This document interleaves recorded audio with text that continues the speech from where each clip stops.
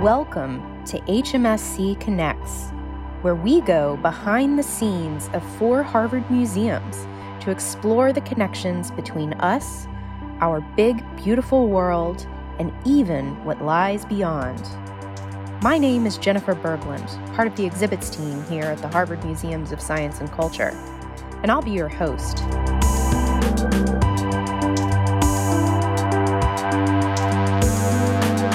Today, I'm speaking with Gonzalo Giribet, a professor in the Department of Organismic and Evolutionary Biology at Harvard and curator of invertebrate zoology and the new director of the Museum of Comparative Zoology. Unlike the majority of people in the world, Gonzalo always knew he wanted to be a biologist. In fact, he doesn't remember a time in his life when he was interested in doing anything else. I wanted to ask him what it was like to follow such a direct path into science and the life experiences that shaped how he views his work, the MCZ collections, and his philosophy for teaching budding scientists. Here he is.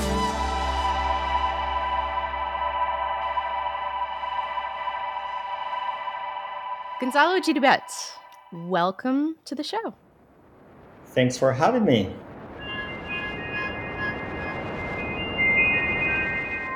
You grew up in Spain, where you happen to be at this very moment, on the coast just south of Barcelona. And from a very young age, you were fascinated by shells.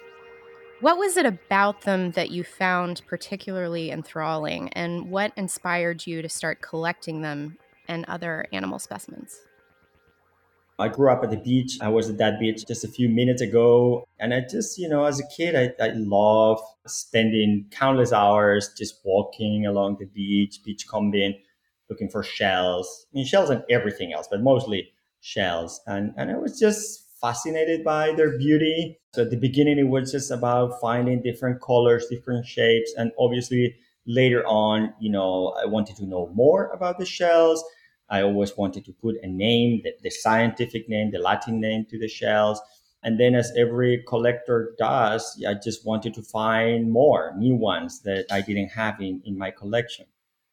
And then with time, I became much more interested in other aspects like their classification or evolution. I was also trying to use the shells. My goal was to use the shells later on to study evolutionary biology. I always wanted to become a biologist. So that's one of the things that I had in mind, that one day I will be a professional biologist using shells to work on these things. I'm not totally sure what really inspired me. I don't have a memory of wanting to do anything else than just working with the animals and go out and collect them and then use them for my work. I think that's so amazing. And particularly because your parents don't have a background in biology. Your father's an engineer and mother's a lawyer. Is that correct? Yeah. It was totally me. There was a little bit of inspiration from a neighbor that was a couple of years older than me, and he had a very nice shell collection. But since much earlier than that, I was always interested in going out and collecting everything that I could find and bring it home and try to figure out what it was. So yeah, that was me. There was no one in my family really that was a scientist, other than my grandfather was a medical doctor, but no one really had any interest in the type of biology that I did, and especially not in zoology. And you must have had very tolerant parents as well, collecting all of those dead animals, bringing them back to your room. Yeah. Did you ever get any complaints?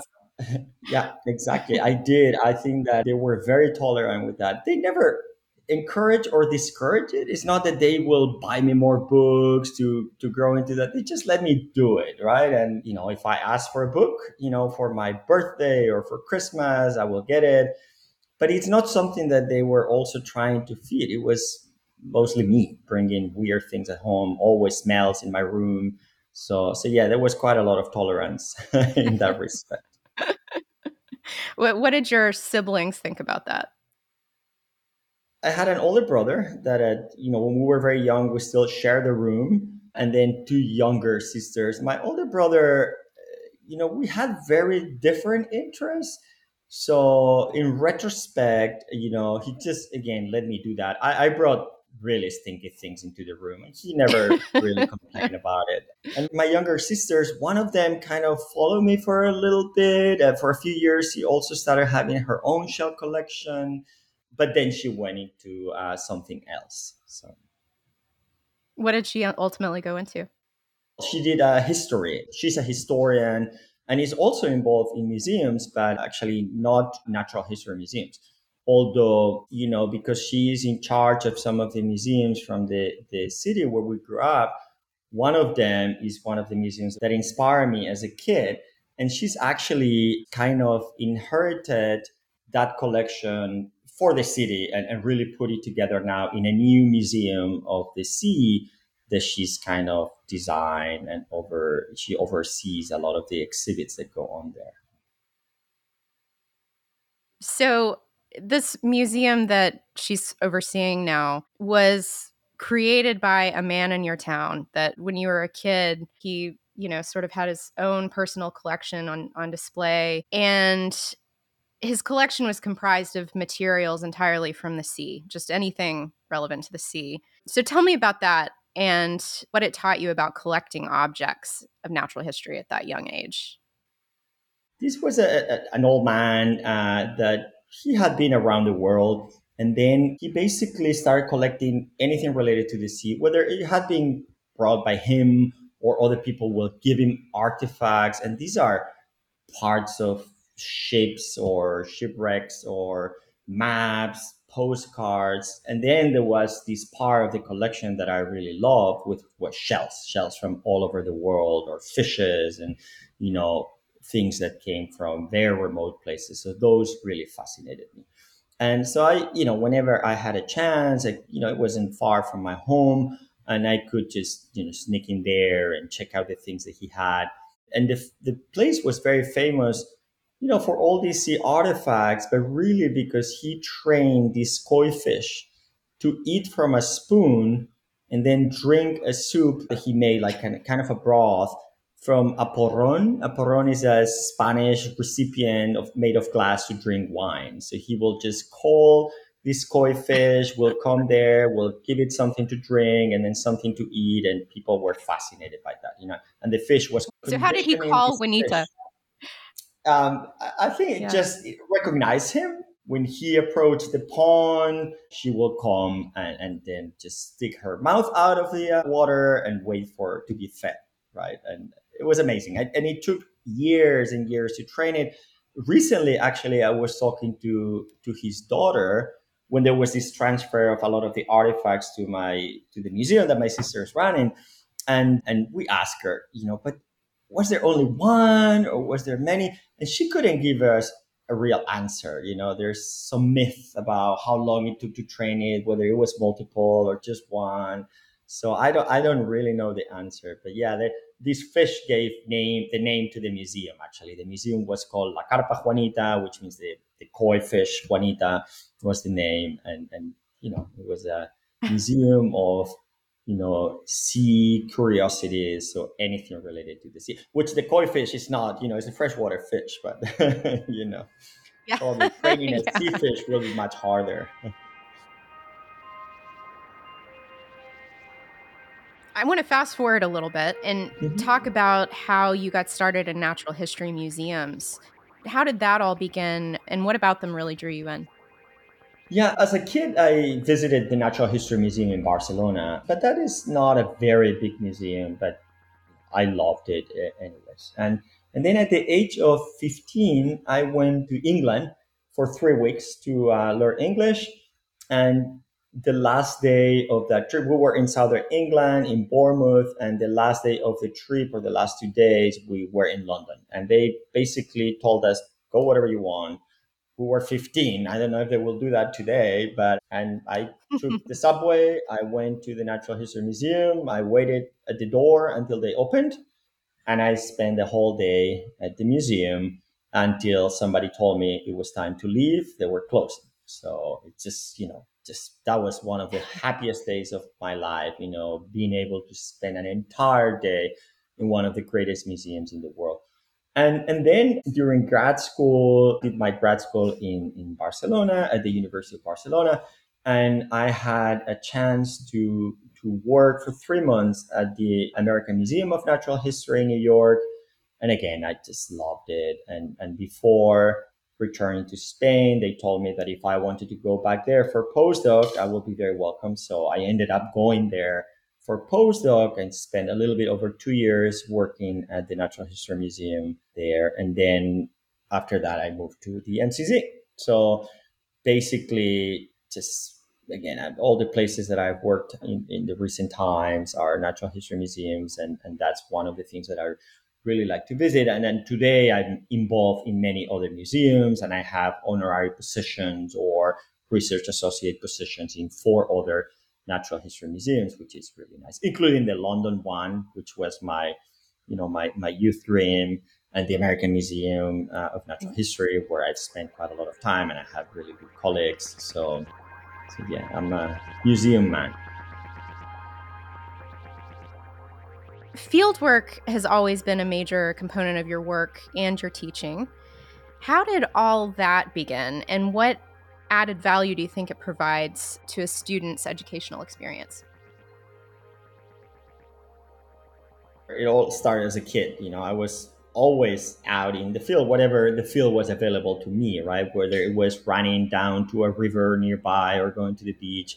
So whenever I had a chance, often again alone, was like 6, 8, whatever, I will run to places. And sometimes I will take my cousin with me or some friend. Even today, they keep reminding me, yeah, I remember when you used to take me to get snails when we were like 8 years old and things like that. So everyone remembers that. And that's actually a very important thing because you never forget the field. That was always something that I loved doing. And so it was part of me. Then when I was at the University of Barcelona, I did also my undergrad there. We had a lot of field work for classes, many of our classes for different zoologies that we took, and botany and geology. So a lot of these classes we had sometimes even a week or 10 days in the field. So we had a lot of these field trips, and they were very important for us to really master what we're learning in terms of the diversity of the organisms and things like that. So because it was so important for me, for my educational experience, I also wanted to incorporate it into my classes. But when I arrived to Harvard, there was no one really running long field trips in tropical places. At the beginning, I tried to do a few shore field trips, local field trips, but I was teaching invertebrate zoology. And at the end of the spring semester, it's still very cold in Cambridge, or it can be very cold. So Yeah. one day I It is. remember taking the students out in the Harvard forest, the last week of classes, and the soil was frozen. There was nothing there to show my students, pretty much. So I decided, no, I need to go to a tropical place. We also need to be in the water. That's where most of the invertebrate diversity can be found. There's a lot of insect species on land, but if you're looking for other type of diversity, more different groups of animals and things like that, I need to go in the water. So I, navigated some of the problems of Harvard that doesn't allow you to take students multiple days within the semester, and finally ended up with this formula that we were allowed to take students out of campus during spring break, right? In theory, that's a holiday. And that's why now we have this tradition of having these field trips during spring break. But, basically I started that because we couldn't take them any other time during the term. And we don't have enough time in the fall to take the students for 8 or 9 days out in the field. We don't have any short break like that in the middle of the semester, right? So I wanted to incorporate it there because it was really important in my education, and it's been proven to be also very important for the students here. The class dynamics, the students' interest for the class, the relationships that we have with the students, they all change radically after we come back from the field. They see the effort we put in organizing these activities, which are all research, right? I mean, some people think, oh yeah, you go to the tropics for spring break on holidays. Like, no, the students are so tired at the end of the day that they just want to catch some sleep so we can start early the next morning and be out in the water, be snorkeling or finding the animals and then in the lab. But it's really, I think, where they end up learning everything that needs to be learned from those classes. Yeah, I would imagine that as an educator, it's really exciting to ignite that spark. Finally, put all of that abstract knowledge that you're learning in the classroom to use in an environment and have it all sort of click there. I can imagine that's really exciting as an educator. Yeah, no, it definitely is. And, the one thing that I love the most is how so many students at the end of the year, or sometimes even more than a decade after, they took my class, they send you an email or a card or something saying how important that class was for them, or how that was the best class they've ever taken. And, it's in part is obviously I try to do a good job, but they never tell me that in classes that don't have that component, right? Many of them have never been in the sea before. They've never been in another country before. They've definitely never been snorkeling and collecting things and then studying them in the lab. And it really, really clicks. And that's the thing that I was saying earlier, right? They never forget for the rest of their lives, no matter how, they might end up doing whatever they do, how successful they are, other things. They will always remember that class where they went to do this field work. They'll always remember they dived in Panama or something like that. Have you had students that have decided on one of your trips to change their majors or to become biologists because of the trip? Yes. I mean, they might not say it's just specifically because of the trip. I mean, some of them said, yeah, I want to do research. I want to do things related to field work, right? Maybe some of them were thinking already in going into a research career, but had never considered field work. And definitely, a lot of the biology students we get are pre-meds. And I have had several students saying, look, I came in here wanting to go to med school, but no, now this is what I want to do. I want to do research. I want to go in the field. And in fact, one of my best grad students, he was a pre-med, until the last day of school. And then once he told me pretty much, it's like, no, I want to defer med school. I want to stay. And then he wanted to stay to do grad school. I was shocked because, I had him in my lab since he was a freshman, and he had only talked about med school for 4 years. And then the last day tells me, no, this is what I want to do. It's like, wow. So yeah, some people change, yeah. But not everyone, obviously.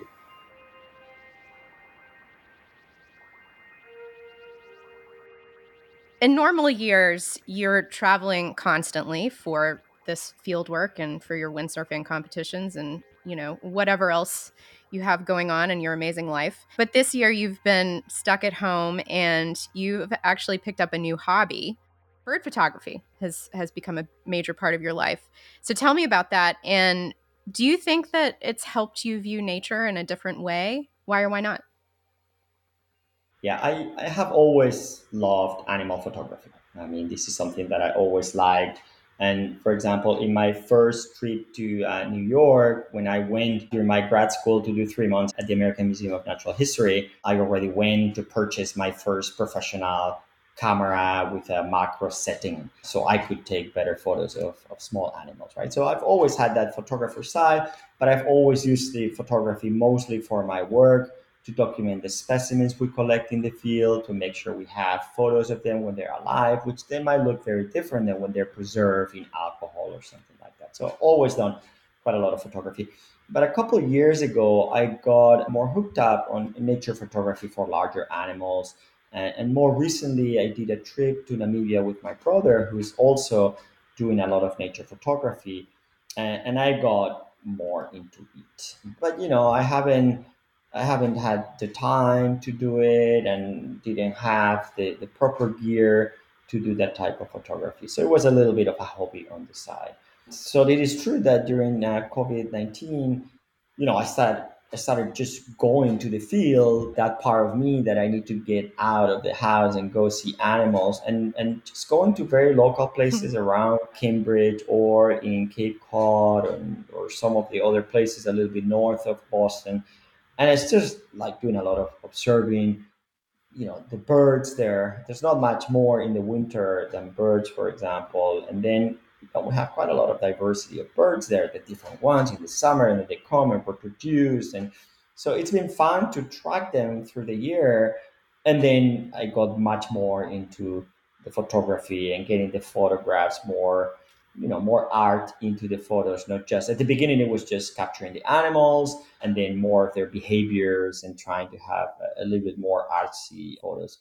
So, so yeah, that's been one of the activities. I've also spent a lot of time talking to my brother over the phone, discussing technique. He's really good. He's an architect and he has very good eye for the aesthetics of the photos. So we've done a lot of that, and actually it's really fun because this photography that some people think, it's a bit of a competition. I think it's the opposite. It really has draws together even more. We've always been pretty close, but this even more. And whenever we have a chance, we go out or plan a trip together to go somewhere. I mean, we have now trying to plan a trip to Alaska next summer. When you're asking change my view, I didn't pay much attention to the local fauna because I focused a lot on mostly southern hemisphere, Gondwana, and then some of the tropics also because of the big diversity. So I hadn't paid too much attention to what's going on around Boston, and I think that has changed my view a little bit. I'm much more interested now also in some of the local conservation, local conservancies, and so yeah, I think that it has had an impact on me that will change the way I do certain things in terms of appreciating and documenting our local biodiversity. You're the new incoming director of the Museum of Comparative Zoology, the MCZ. What's your vision for the museum's future, and what excites you most about this new venture? It's a big adventure. I'm very happy and very proud of having become the director of the MCZ, the Museum of Comparative Zoology. And I've been thinking a lot about this vision, right? I mean, museums are a library for biodiversity. The specimens that we have in museums are an amazing resource. And in some places, this resource is untapped. And in many other places, they don't appreciate or they cannot maintain a lot of these collections because they are expensive. And in some sense, they're not modern science or, a lot of the things that people are very excited about today. So my vision for the museum is that it needs to bring a lot of these untapped resources more to the forefront to make them more interesting to researchers and the public in general as well. And I think that one of the aspects in which we need to grow is in connecting the specimens to their genomes, especially for species that are very rare or that are extinct. People are able to sequence genomes of Neanderthals, right, or tiny fossils from a long time ago. We have much more recent specimens in our museums, some of which belong to species that are extinct. And I think that it will be very important to continue developing the tools that will allow us to preserve the DNA from these organisms and start incorporating the genome sequencing and DNA storage as a normal procedure in a modern natural history collection, right? Having those resources will demonstrate to many people that what we've been storing sometimes for centuries still has a very big value because many people think that, well, what's the value of a specimen other than the aesthetics of it or description of the anatomy, but we already have the name for the species, right? Why do we need to redescribe the anatomy or something like that? And sometimes it's hard to justify for certain things. Why are we preserving thousands of mice in a collection or thousands of Drosophila, right? Don't we know everything about mice and Drosophila?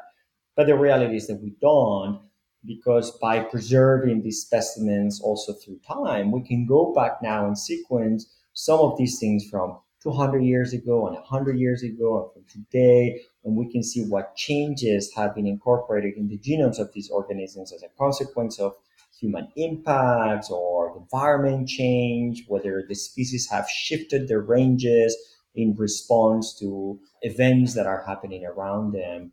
So really, by bringing the DNA and the genomes of these specimens to the forefront, we should be able to show even more the importance of preserving these things long term, right? These long term series are very important for understanding many aspects of not only evolution, but also human impacts, environmental change, and things like that.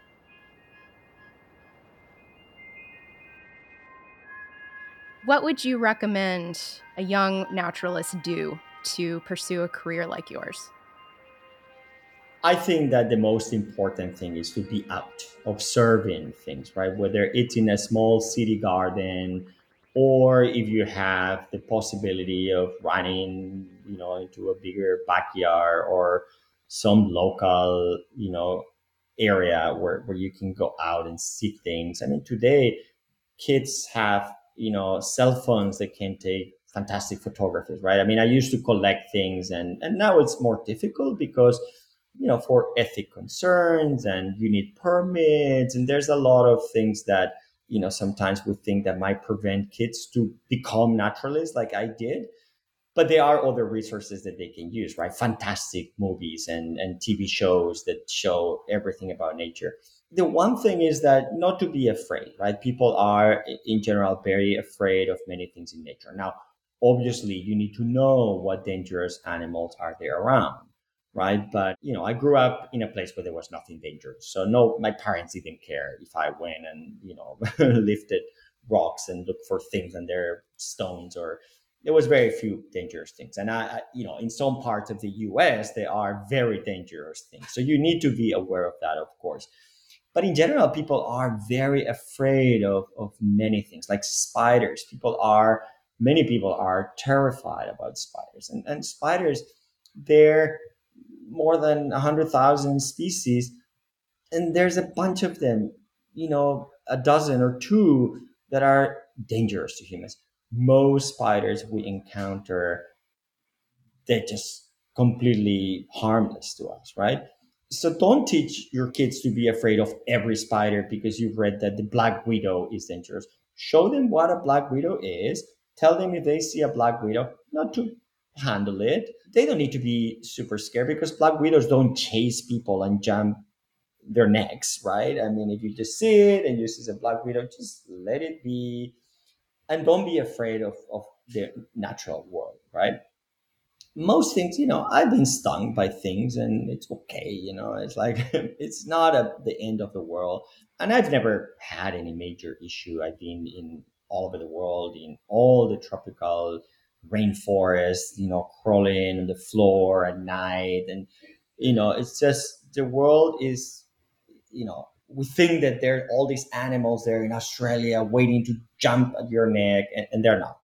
Know your local fauna. Know what things are dangerous, but because there's one dangerous species, don't be afraid of the other 80,000 species. Gonzalo Giribet, thank you so much for being here. This has been really fun.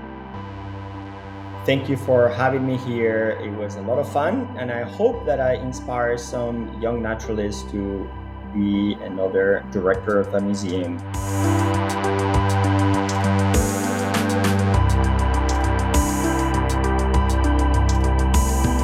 Today's HMSC Connects podcast was edited by Emma Knudsen and produced by me, Jennifer Berglund, and the Harvard Museums of Science and Culture.